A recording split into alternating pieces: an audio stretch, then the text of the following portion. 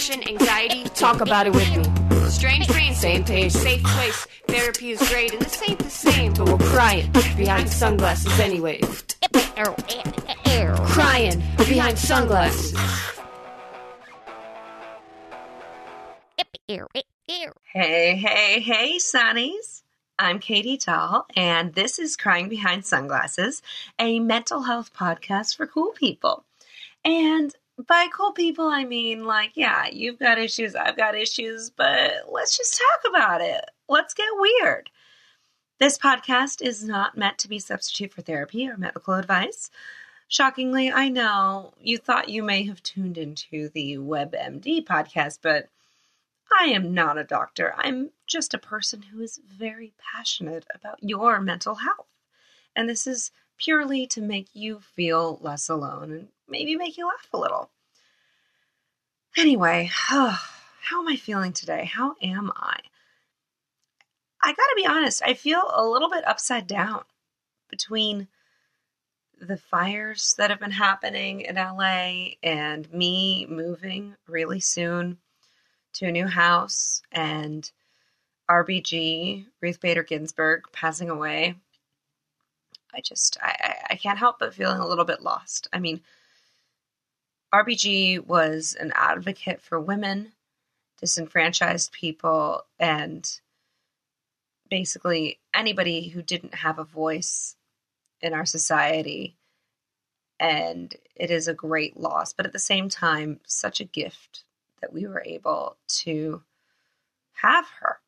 And I think her passing away before the election obviously is not ideal, but I also think it is our job now to carry on her legacy by continuing to fight. So please go vote, go register to vote, because that is what she would have wanted. Anyway, this is not a political podcast. Obviously, we're here to laugh. We're here to talk about anxiety, depression, etc. So on that note, we have a private Facebook support group, facebook.com/group/cryingbehindpods. Really great supportive community. We also have our Instagram and Twitter @cryingbehindpod. And after the episode, if you want to check out our episode guides or any other resources regarding mental health, that is at cryingbehindpod.com. And then today, I'm so excited about our guest today. Gabrielle Magid is the founder of Stronger Than Stigma, a nonprofit whose mission is to stop the stigma surrounding mental health and encourage millennials to seek help if they need it. That's basically what I'm all about too. I just want to talk about these things so that we don't have to feel like we're hiding in the shadows. Let's bring all this stuff out into the light. Let's chat about it, And also, trigger warning on this episode, we do discuss depression, anxiety, as well as suicide. So if that's not your jam, totally understand. You can go back to your podcast app of choice and pick a different episode to listen to. There are other ones that don't mention those things. So yeah. And we talk about our self-care, our hair and skincare. Let me tell you, hair care and skincare is also self-care. So don't poo-poo it until you've tried it. And her entire story also, outside of all that, of the way that she built this nonprofit that's been going for 7 years in a grassroots kind of way, starting in college with her buddies. It's super inspiring. So yeah, please enjoy.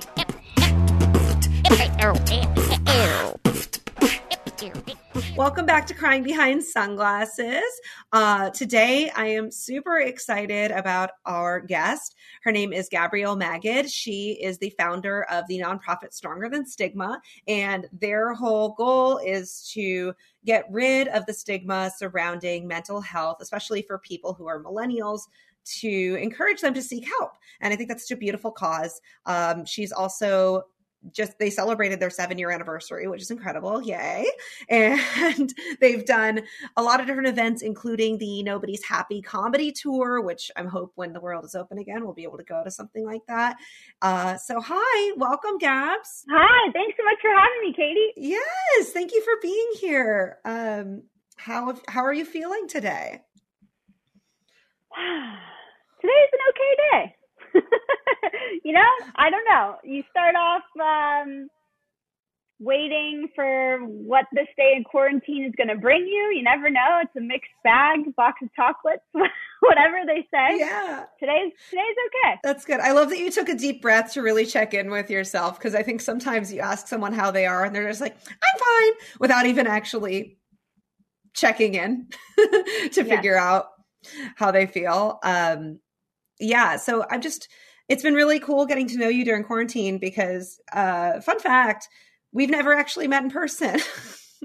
And we met through your cousin when I started this podcast, because he was like, oh, my cousin is doing this mental health nonprofit. The two of you should link up. And we've been doing these weekly virtual meetups every Monday night, which has been so cool. And I was just curious, like, how has that experience been for you, like talking with people on Zoom every week from all over the country? I love it. I know that it's weird maybe for some people when they're coming to their first one to maybe enter a Zoom room with strangers and talk about how they're feeling. But I think that everybody is starving for connection at this moment. And even if you have the best partner and, friends that call you all the time, I think we're still like fundamentally lonely. And it's always nice to look out and see people on screen that just get it and that aren't going to judge you. And maybe the fact that you don't know them is healing, because you're like, all right, I can just let it all hang out and they don't know where I live. They don't know me.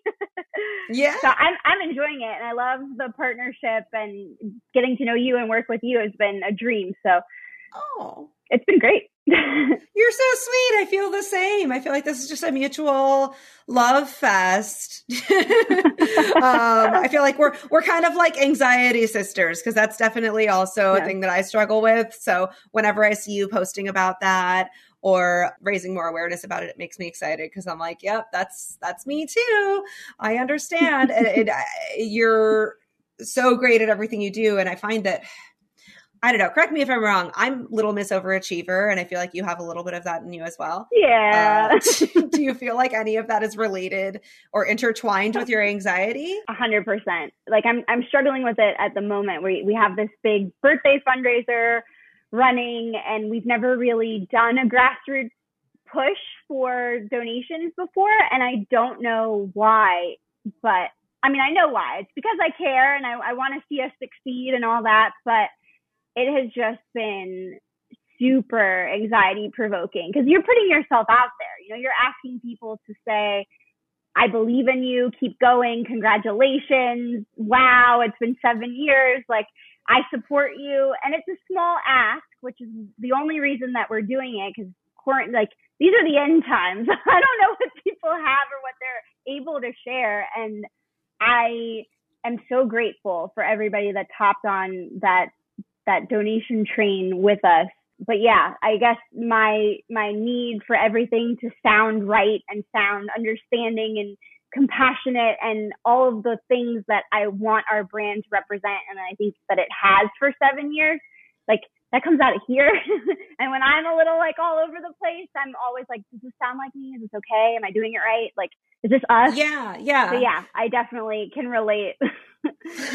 And yeah, well, it's that perfectionism. And I think at some point, the kind of motto that I had to embrace is like, done is better than perfect. Wait, oh my God, I have that like tattooed on my forehead. Wait, that works for you as well? Yeah, I think, I can't remember now if it was my mom or my dad, but it came out of like a dinner conversation maybe a year or so ago, where I was just taking on too much. Things were going really well, but my body, I guess, reacts to stress, whether it's happy stress or like sad stress, anxious stress, whatever it was, in the same way. I'm just like nuts all the time when things are like up and moving. And so, it's been like, okay, take a deep breath. Done is better than perfect. Because I don't know about you, but my to-do lists are like, they don't fit on the screen. They don't fit on the page. Oh, totally. Yeah. I actually started using a paper planner this year again, because I used to use them in high school, and I found that putting everything on my phone kind of wasn't working for me anymore. And I liked the freedom of being able to write it down. But what's kind of nice about having a paper planner that is a finite size is that once I fill up the little slot for that day or whatever, I'm like, well, maybe I shouldn't put more things on the list if they literally don't even fit on this page. Yes, that resonates. But I mean, easier said than done. There is always a running to-do list. Like anyone who knows me is always like, I don't get bored, because if I'm sitting there, there's always something, when you're a woman on a mission, which you definitely are, there's always something. So for our listeners, I would love for them to hear about your story of how you, not only how you started the nonprofit, which is incredible, and hats off to you, but also like, how did you first understand that you were different or that you had some sort of mental health issue? Was it when you were really young, or was it later on in life? Yeah. So I have started joking about it because I feel like that's the only way to cope and to not like look back at my story and not want to cry anytime I tell it. But I joke that I think that I came out of the womb anxious. I always find it funny too when somebody will meet me for the first time. They're like, oh, I really like your energy. You have like this calming aura. And I'm like, I'm glad you think so. I'm really good at keeping this nervous Nelly inside.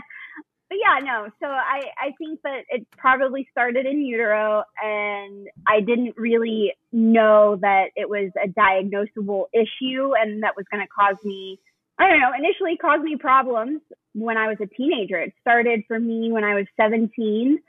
I think the anxiety reared its angry head first, and then it kind of just dropped me into depression, which is an experience that I wouldn't wish on my worst enemy. I had no idea what was going on. Didn't even have the vocabulary really to understand and explain, hey, like, I am just consumed by, the anxiety and the anxious thoughts to the point where like I can't really function. And then B, just this feeling of sitting in the black hole. Like I was never prepped for this. Nobody ever spoke about anxiety and depression as like a medical issue. I had been told, lighten up, or, take a chill pill, or, hey, it's all going to work out fine. But nobody ever said to me, hey, if it doesn't go away after you get that A+ on that test and you move on to chapter 2, that's a thing. Like, we can talk about it. You're not the only one. I just thought it was all wrapped up in that overachieving mindset that we were talking about. I just thought that this is what it's like to always get A's. This is what it's like to strive for better and never be satisfied. But at the same time, those aren't things that help you sleep at night.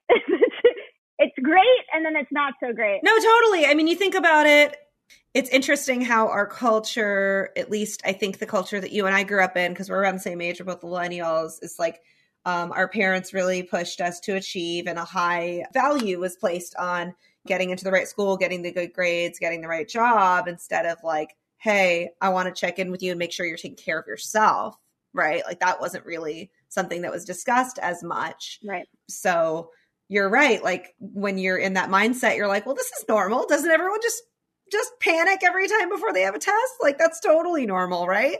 Yeah.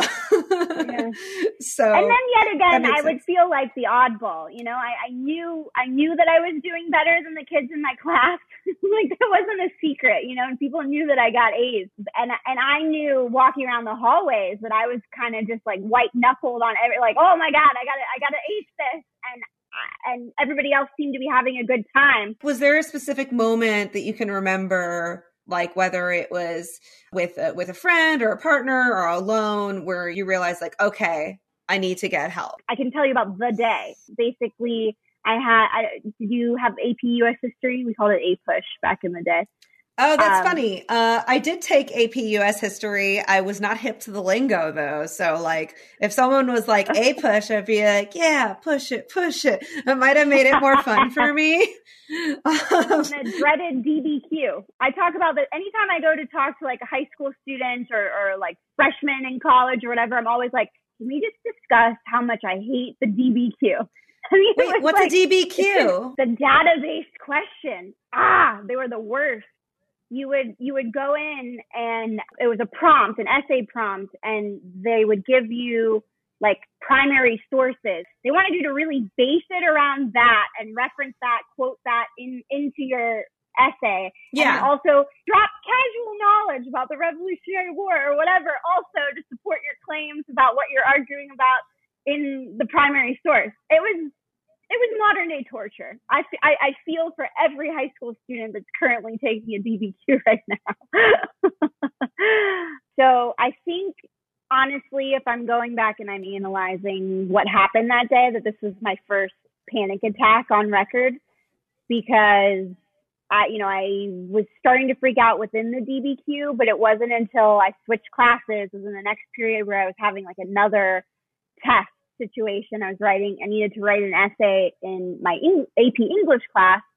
And Katie, I swear to you, I got the prompt. I was looking at it. I had paper in front of me. I had my pen. My brain couldn't think of words. Like, I completely blank. My body was hot. I was sweaty. I was flushed. My heart was just like pounding out of my chest. I couldn't focus. I couldn't concentrate. I thought I was dying, which I think is like now that you and I are studying the body and the brain and all the things that can happen to you, apparently that's not common to either think that you're having a heart attack or that you're dying. And I just completely panicked. I lost it. And it was a substitute. She didn't know me well. I was like, I need to go to the infirmary. And to any other person, this may have been like, oh yeah, I need to get out of taking this test right now. But I think you could tell I was just like stricken. And she agreed to let me go. And I sat in the nurse's office and she was like, you know what? It's okay, hon. You just need a mental health day. And those words now are like burned in my brain because, yeah, I needed a mental health day. I needed a break from just the grind. I think. Was it like a relief to hear that from the nurse? No, because I thought, my immediate instinct was, well, all my classmates can handle this. What's wrong with me? I'm weak. I'm a weakling. I'm a wimp. Why am I not in there? Like, I am just faking it. All of these things that I thought that the substitute or my classmates might be thinking about me was literally what my brain was saying to me. And I felt guilty calling my mom to pick me up from school. That was that's a fourth grader's trick. Oh, Mom, I have a tummy ache. Like, please come help. Yeah, well, no, but you had like a legit thing. I think also when you're a teenager and like an authority figure tries to tell you that they know better than you or they try to give you advice, the instinct is always to rebel. Like, you don't know me. You don't know that I need a mental health day. Like, I'm a know-it-all teenager. I'm fine, right? Yeah, but I think too, stigmatize, you would have told me the words mental health or mental illness, and I would have been just like all the people that I'm trying to talk to now and bring awareness to, where I would have been like, reflex. I'm not crazy. I'm fine. I have my shit together. Like, I can handle things. I'm normal. What is normal anyway, honestly? And like using the word crazy is so dismissive and so just, I don't know what the right word is for it, but it's very othering, I guess. Yeah. Would be the right word. Because I mean, growing up, I grew up with, my brother has autism, and I remember very distinctly there was a girl who I was friends with when I was a little kid. Little kids are mean, especially if they've never met someone who's different from them. They don't know any better than to just kind of point and laugh, Yeah. So I would protect him a lot as a kid. But I remember she came over for a play date one time and she was like, well, your brother's crazy and I don't know, da-da-da-da-da. And I remember I was so mad and I was like, he's not crazy. He has a disability.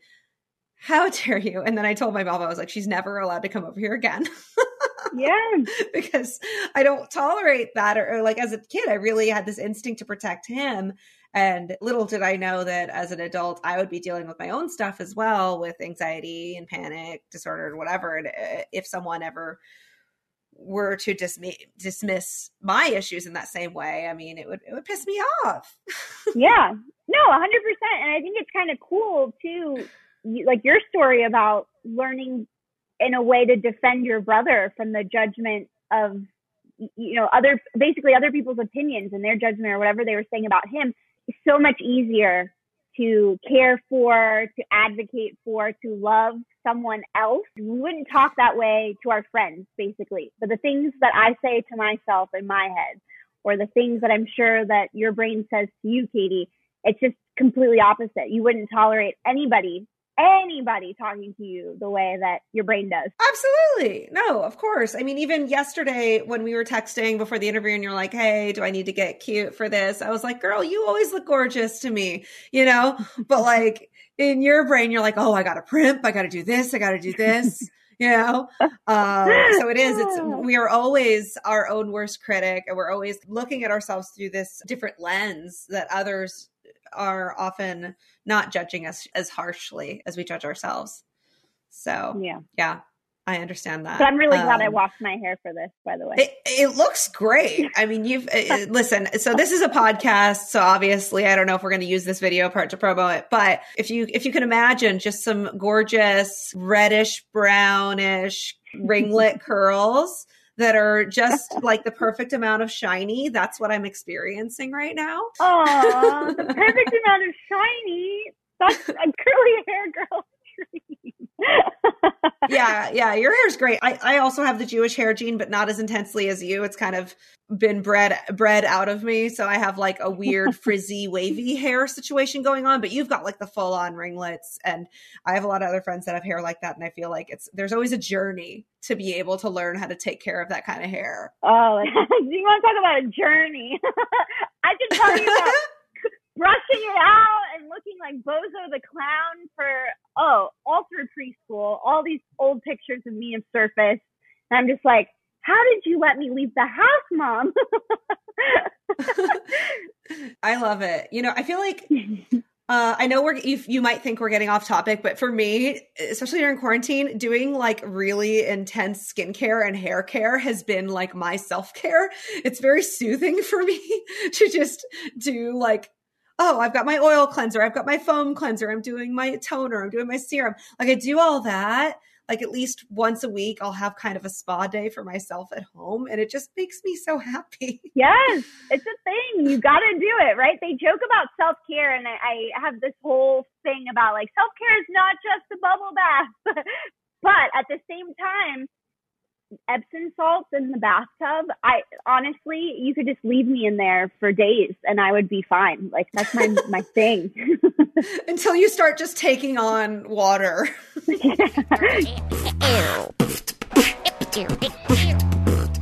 Hey, Sunnies.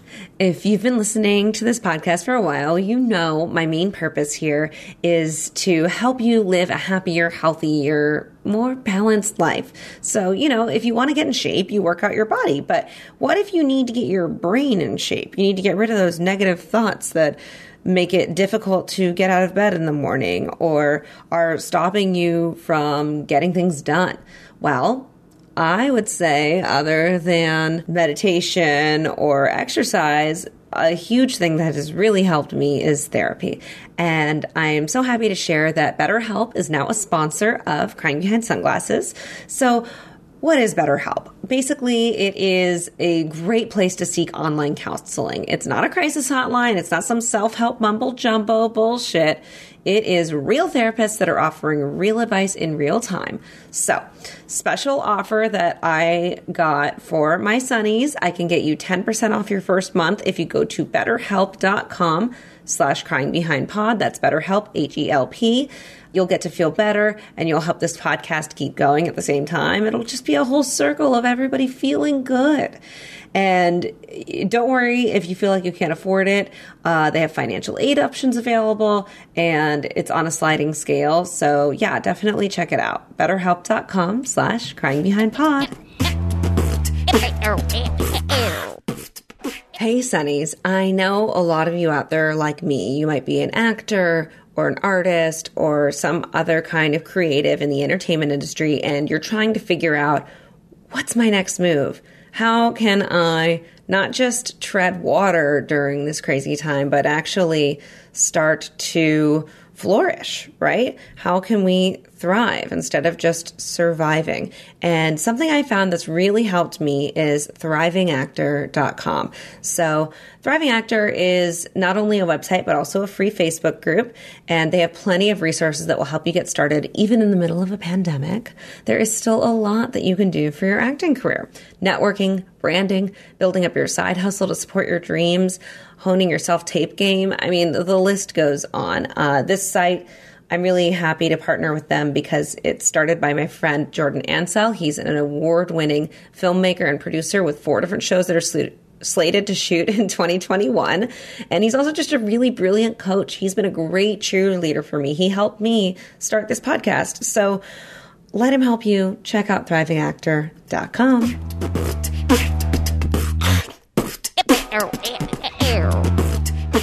So, what's your background then? Let's see. Ancestry, I'm pretty straight Ashkenazi. Poland, Russia. We have some French Egyptian in there. So usually when I mention that, people are like, oh, that must be what it is. But they were French. They were just living in Egypt. So I don't know what happened in this gene pool. I also don't know what happened in mine. I think when I did my Ancestry.com, I was like 48% Ashkenazi Jew. And then they just put like a cloud over the entire continent of Europe for the rest of it. I was like, well, that's not helpful. It's so funny. I was just having this conversation with a friend of mine who said she wishes she could get her money back from whatever. She's like, I could have told you that I was Ashkenazi Jewish. I didn't need, my swab to confirm it. Yeah. The reason I brought that up is because I remember you told me that a lot of the people who you originally started Stronger Than Stigma with, you all had met on a Birthright Israel trip. Yeah. So basically, if we're fast forwarding from that original panic attack in high school, I obviously things got a lot worse before they got better. I'm in the dark hole of depression, whatnot, therapy, psychiatry, all the good stuff, deep breathing when I could remember to do it. But got to college. That was the first time that I really owned my story. It was the first time that I went to an anxiety and depression support group. I met other people that were my age that were struggling with some of the same things as me. And it was the first time that I felt like I could be me in public and I could share what I was going through, what I had been. My past didn't define me. Like I was just starting to feel empowered by recognizing I had been through hell. And from the minute I stepped on campus, I was involved with the Disability Resource Center and taking advantage of their anxiety and depression support groups. And I loved it and I ate it up, and they should have just given me a badge and had me walk around recruiting people, because that's kind of what I did unofficially. So you were just like walking around campus being like, hey guys, is anybody feeling weird? Anyone feeling sad? Like, you want to come join? Like, how are you recruiting people? Come on, we have cookies. No. It's so funny. Like when you start to talk about your own story or just recognize patterns honestly, I've been in enough therapy now where if somebody says certain words or a phrase, I'm like, that's a thing. Like I've said that before. I was in a rough place when you come. I just feel like the more open you are with your own story, people naturally gravitate towards that openness, because a lot of times people are struggling with things that they're ashamed of or that they think that they shouldn't be telling other humans. And so if you give them, just a glimpse into the fact that you're not perfect and flawless all the time, even though that's the image that we all need to project or feel that we do historically, they'll tell you something too. And you end up in this really cool heart to heart where somebody's sharing something. I've been a witness to so many conversations where somebody will just blurble something out and then say to me, I've never said that to anyone before. Like, thank you for listening, or I'm so glad that I shared. Whatever it is, I've been witness to so many cool aha moments for people over these last 7 years. So yeah, I would meet people in class in the normal student routine. If we got to talking and bonding around doing homework, whatever it was, however I met people in the dining hall, I really liked the dining hall. That was a social experience for me.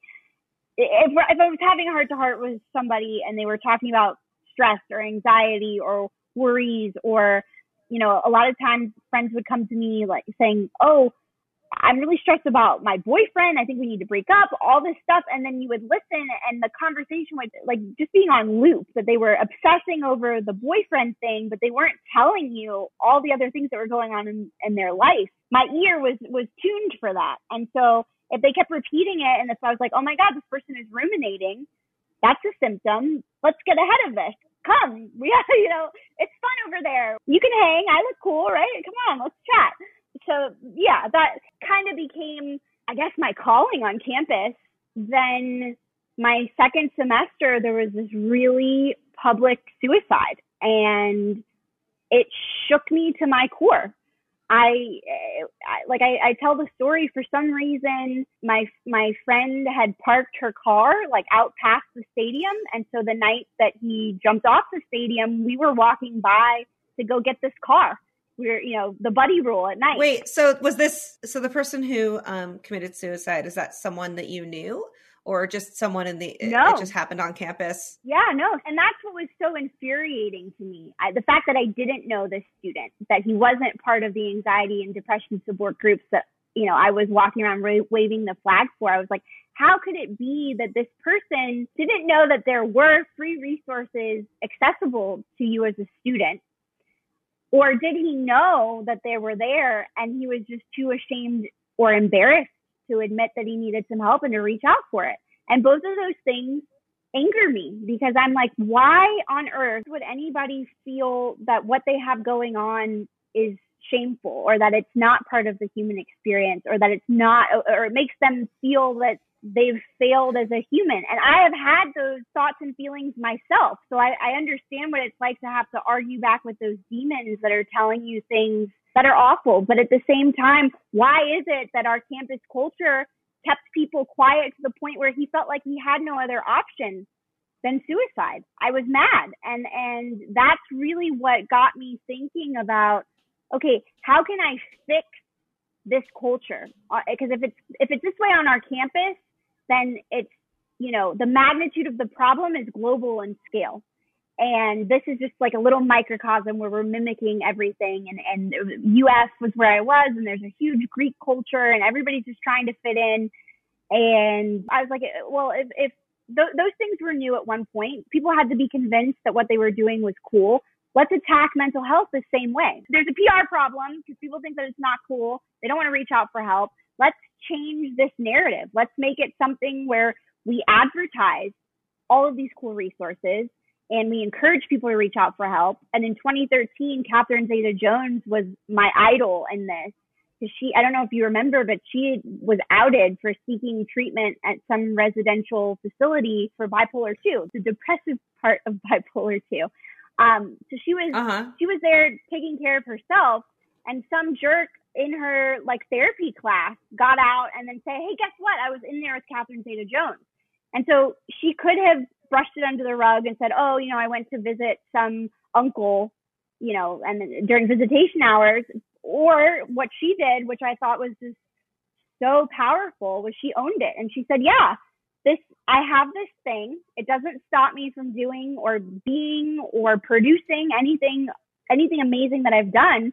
But at the same time, I know that I need tools to help me cope. And I went to do that. And that's what I want for anybody in that situation. And she was just so calm and collected about it. And I know I watched an interview, you know, where she later was like, I didn't mean to become the face of bipolar. Like, clearly she wasn't happy about it. She didn't want that attention necessarily, but she rose to the occasion. No one wants that. Yeah. Yeah. I mean, listen, everyone wants to be like Catherine Zeta-Jones. She's still so sexy, so beautiful, so talented, regardless of how old she gets. She's like a fine wine. So someone like her standing up, and like you said, she was kind of pushed into it. It wasn't really her choice to become the poster child for this thing. But the more and more people that you admire that come out and say, hey, I've also got a problem, it makes it okay. Right. And that's what I've noticed when you said that your whole mission is to make mental health like a cool thing to talk about, and talking about these resources being cool. I feel like you and I are kind of a similar mission, where I'm just like, yeah, let's destigmatize this. Let's talk about it. Let's laugh about it. Because if you can laugh about it, then it doesn't have power over you. It's done. But if you're just gonna cry in a corner, which is also a valid reaction, but that's like when you're in the fear and that's when you're in the shit. Right. I'm trying to pull people out. Right. And I think you and I would agree, crying in a corner, fine. Don't feel like you have to cry in the corner by yourself. You can cry. You can have a crying party. I want people to know that they're not by themselves in that struggle, that they don't have to be ashamed and pick a corner. They can pick a whole room if they want to. That's the freedom that I want for other people. I love this. A crying party. If you were going to throw a crying party, like if I showed up, what would there be? I know we're not allowed to throw parties right now, but like when we are, if I come out. we would be outdoors. No, man, this would be hard because I feel like we try and be peppy, right? So do we throw like an old school 90s emo night, like goth vibes, or do we go just like yes. Yeah, I mean, we could. I think that it would probably be a little bit more mellow. It wouldn't be peppy. There'd be like, it would be kind of dimly lit so that nobody can see your mascara running, and we would maybe play a lot of, just come up with a Spotify playlist of every song that might make someone cry. I mean, for me, Landslide by Fleetwood Mac, definitely. That one always gets me, or Someone Like You from Adele. Every time I hear that, we should just play Adele on loop. Light some candles. she makes it feel like it's okay to just let it out. Yeah. And I mean, trying to hit some of those notes would make me cry too. Yeah. Well, maybe in the future when you're able to reboot any sort of live events in person, we can get into that, or who knows? I mean, maybe this, because we've been doing that weekly virtual Zoom call and talking to people, maybe we'll have one where it's like, hey, so this Monday, it's just going to be a crying party. We're all going to awkwardly get on Zoom and cry together. Feel free to turn off your video if it feels too intimate. I think I need that, Katie. Sign me up. Okay. Well, hey, maybe we'll make it happen. Yeah, I like that you have a sense of humor, and I would love to hear more about your time, because another thing that we connected on is not only that you have this mental health nonprofit, but you also came from a theater background. You did improv in Chicago at Improv Olympic at IO. Yes. Back when IO was alive and well. Back when it was a thing. Yeah. How was that experience for you? I feel like a lot of people who are gravitating towards theater and comedy and the arts, it can be a really great outlet for whatever it is that you're going through. Yeah, I love my improv community. I do it locally in Jacksonville. Improv has been a part of my life for the last decade, honestly. I started towards the end of high school, and then in college got really involved with the improv troupe on campus, and then it's carried me into my adult life. I love the openness. I love the fostering of risk-taking, because I'm not necessarily like that in my day-to-day life. Sometimes, yes, but on stage, anything goes. And the idea of I have your back being the central tenet, I wish life was like that. Maybe that's what we're striving for, honestly, with all the mental health stuff. Why isn't it like that everywhere? Yeah, well, it is really beautiful when, before you go on stage, you all look each other in the eye, and every single teammate, you go, I got your back. I got your back. I got your back. And yeah, that is a beautiful idea of like, why isn't society a little bit more like that? People tend to be only looking out for themselves, right? But on an improv team, you can't do that. You might as well just do stand up or just go be by yourself.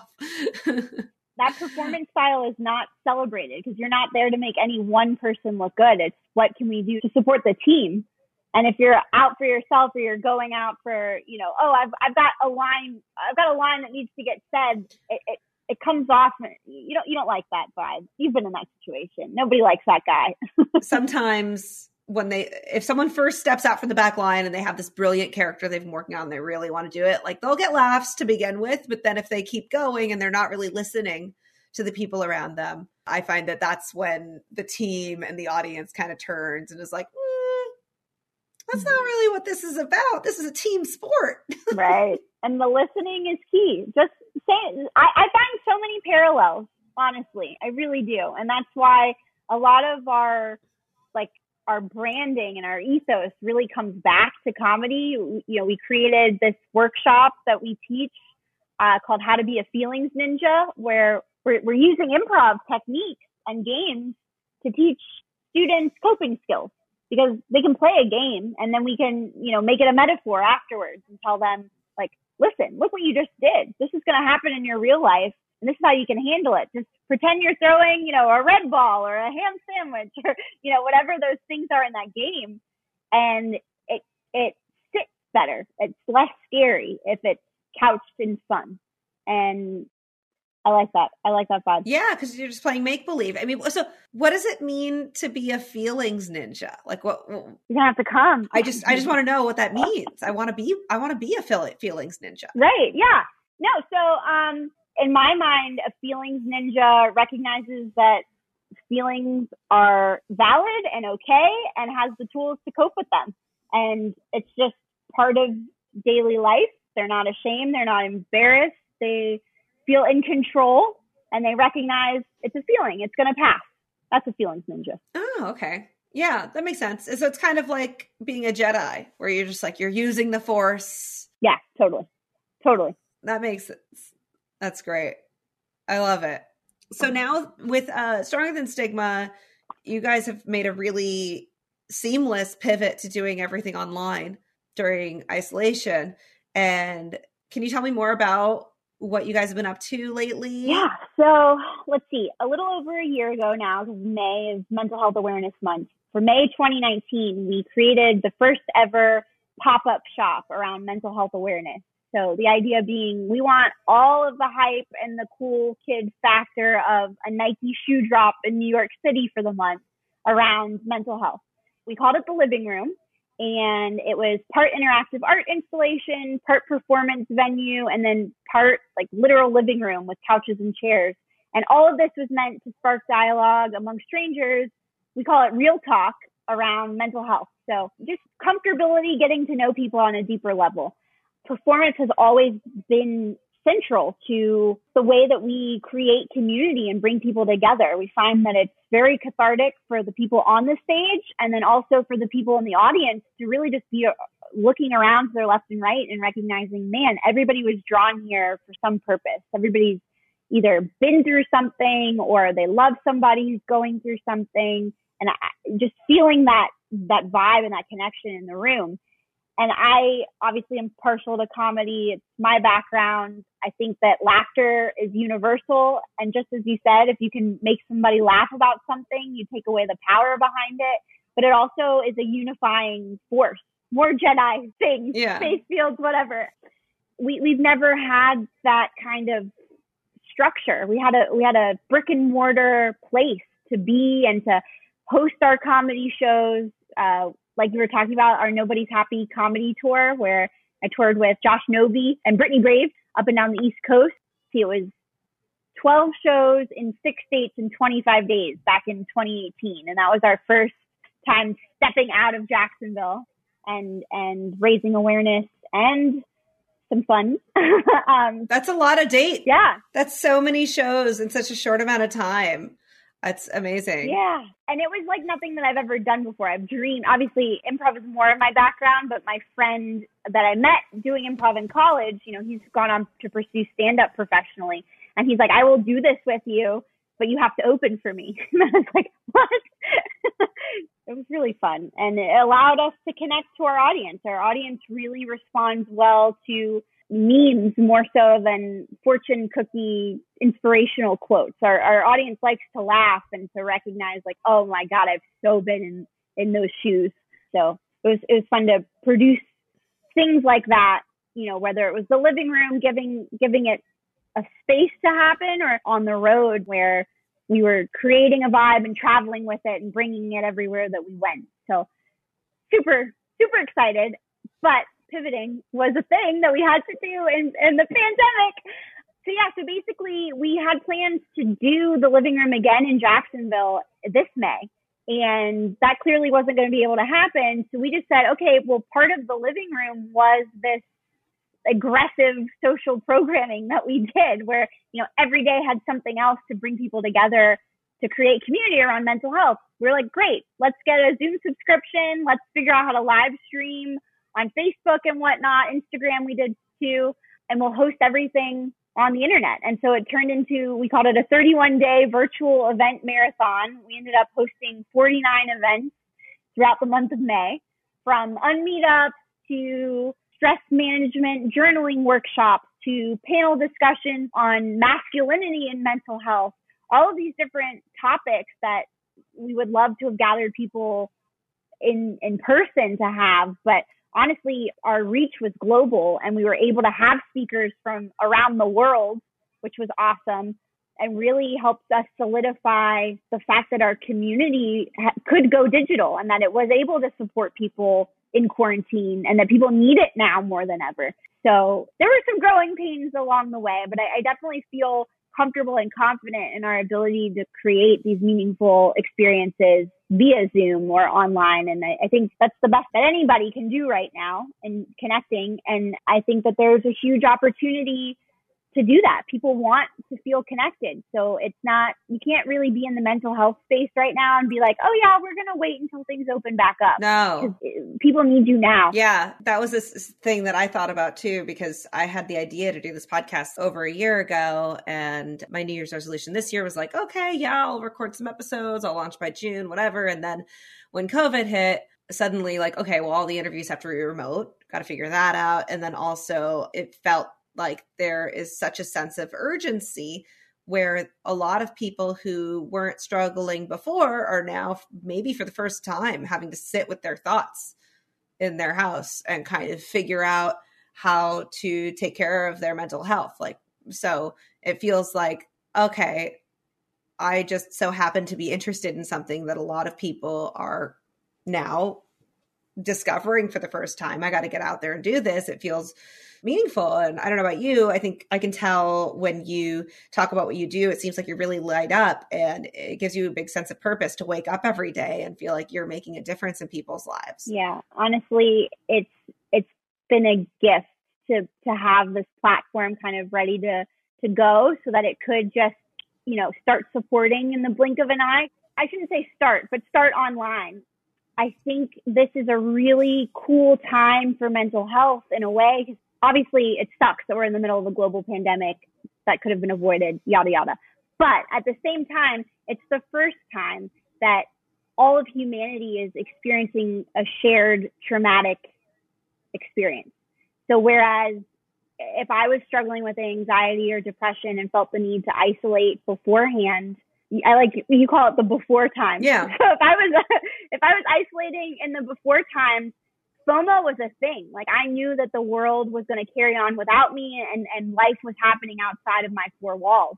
Now there is no FOMO. Nobody's doing anything but, isolating themselves like a true patriot.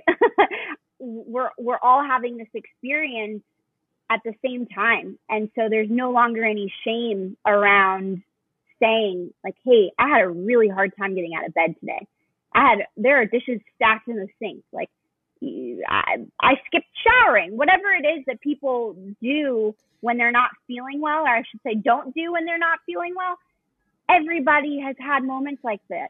It's been, over 6 months. Yeah, no, it has been. I mean, it's definitely different than anything any of us have experienced. Although I would say there have been other events during my lifetime that have felt like, okay, everyone's going through the same thing at the same time. Like when 9/11 happened, it's like everyone remembers where they were when they found out about that. And I think the whole country was really going through a period of mourning and obviously a lot of difficulty for months after that, if not years. So I feel like there have been other times, but the difference with this is that regardless of whether or not you've been directly affected by the actual disease of COVID, every single person is affected by the fact that like we just aren't allowed to see each other anymore, Right. And it's all these regulations and all these different things that we're dealing with. But having that collective experience and going through this collective tragedy together, it does force us to find new ways to connect. And that's something that I think is really beautiful. So I'm glad that you're contributing to all of that. And before we go, I wanted to ask you, I have a little thing I like to call like hot tips. So if you have a bad day, like for some reason you're like me and your Zoom is having technical issues, or you try to pitch a new idea to your board of your nonprofit, and they're like, no, Gabs, that's crazy. I don't want that. You come home and you're feeling bad. How do you put yourself back in a good mood? Is that a song, a pet, a food item, a plant? Is there something that you do, like an activity, to put yourself in a good mood? I have found that I cannot power through that mood or that shift or anxiety or whatever it is that I'm dealing with. I will try really hard to just like keep it at bay and like, all right, I have the to-do list. I have stuff to do. I can't stop. I really have recognized now that I have to acknowledge that I'm in a funk and deal with it. Like, do the things. I told you, I love a good Epsom salt bath. Like, if I had my choice, I would soak. If I could go out and take a walk around the block, I sound like an 85, but I love walking around the neighborhood. Yeah. And getting fresh air, I think, is huge. And sometimes it's even just calling somebody and telling them that I'm not doing so great that day. Or, you know, hey, I'd love to talk to you and hear your voice, and just acknowledging, not trying to pretend that things are fine. Yeah. So just like, don't pretend things are great. Just like accept it, feel it. And then after you've felt it, then you can get into your to-do list or whatever it is. Yeah. And I always try, I think of things in terms of, I guess, the chunk of the day. So if I can make it through a day till about like dinner time, then I know, all right, all I got to do is put food in my mouth, you know, take a shower and go to bed. And then I get a brand new day tomorrow, you know, obviously God willing, but I get a blank start, and tomorrow things are always better in the morning. And that's just how I like have to picture things of, all right, I can make it through. Can I make it through till lunch? Can I make it through till dinner? As many things to just simplify and be like, all right, I've done all that I can do for the day. That's good enough. We'll see what happens tomorrow. That's a great attitude to have. And actually, I really like, this is something that I learned when I was a little kid, because I would kind of have an overactive brain and have a lot of different things I wanted to accomplish, even as a child. And there was some guidance counselor who was really great. And she was like, okay, Katie, you're going to write out all the hours of the day. You know, you're going to write out the things you need to do. And then you need to, like, next to that thing, say like an estimate of how long it's going to take. And then that would make it a lot easier for me to plan things. So I saw you make a face when I said trying to make a schedule. Is that weird for you? I wish I had that superpower. I consider that a superpower, Katie. Oh, yeah. I mean, I don't always stick to it, but if there's a day where I'm on a deadline and I have no choice and I have to get a lot of things done, I'll be like, okay, well, editing this video is going to take 2 hours. Writing the episode guide, that's going to take me an hour. Doing this. So I just kind of like plug it in, and then I'm like, okay, well, that's this many hours, and I only have between 10 a.m. and 7 p.m. to do it. So yeah, better get on it. I'm constantly surprised by how much longer it takes me to do things than I originally thought. And I am constantly pissing off my partner, my parents, whoever it is. It's like trying to shoo me out of the house. Like, come on, we have plans. Good luck. Basically, I don't know. I'm more, we'll go with the flow. The afternoon, it'll happen. I'm the worst. Yeah, no, it's hard to estimate like how long things. What I learned a long time ago is like everything takes longer than you think it will. Like take that guesstimate of time and just multiply it by at least 2, and then that's a little easier to deal with. I should do that. Yeah. Well, I appreciate you coming on the show today, and I've been really enjoying our weekly Zoom calls. It's been really great. If you're listening to this in September of 2020, we're still doing them. I don't know how long they'll be going on for, but we have all the info on our social media and also on Stronger Than Stigma's social media. And they're celebrating 7 years. So definitely a great time to get involved either in their events or by donating. so that she can keep spreading the good word. I love what you're doing. Thank you so much. And I love what you're doing. This is so cool. Giving more airtime to things that matter. Yeah. So thank you. Of course. Well, I just like hearing other people's stories. I think it helps me to feel less weird, and I hope for other people out there it does the same. So yeah. Do you have any last nuggets of wisdom or words of encouragement for anybody out there who might be struggling right now? I guess the thing that I would say, acknowledging that I'm really, really, really good at giving advice and not so great at taking it, is just giving yourself space and some grace during this time, because I think that we're all struggling in some way or another right now. It's a weird time, and have patience with yourself. Recognize that it'll pass. Everything. I had a teacher once that taught me, like, this too shall pass. And it didn't hit well. Yeah. But it got me through some hard times. So I have to figure out a cooler way to say it. But just recognizing that we're going to get through this. You're okay. You're not the only one. And if you're having a day where you're not okay, that's okay too.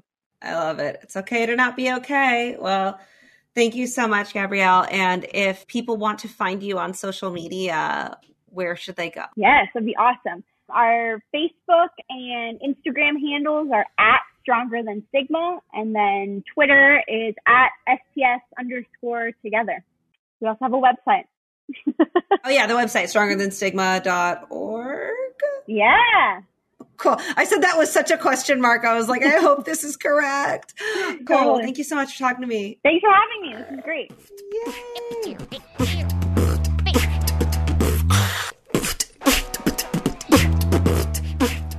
Thanks so much for listening. I hope that you enjoyed today's episode. Gabs has been such a great supporter of this podcast, and I really believe in what she's doing with Stronger Than Stigma. So yeah, it's really cool to see the reasons that she started that nonprofit and how she got to where she is today. And I would highly recommend checking out her TEDx talk, which I will put in the episode guide on cryingbehindpod.com, along with all the other details of anything else that we might have talked about today. As always, I've been your host, Katie Dahl, and I will continue to be that person for a while. And you can check me out at Katie Dahl on all the things. We are also at Crying Behind Pod on Instagram, etc. So yeah, please subscribe and leave us a review, rate, or share this with a friend who might enjoy it. Or don't. Live your life, honestly. Next time you're sad, just throw on your sunglasses, take a walk outside, and remember, stay cool, stay present, stay sunny. Ew, ew, ew.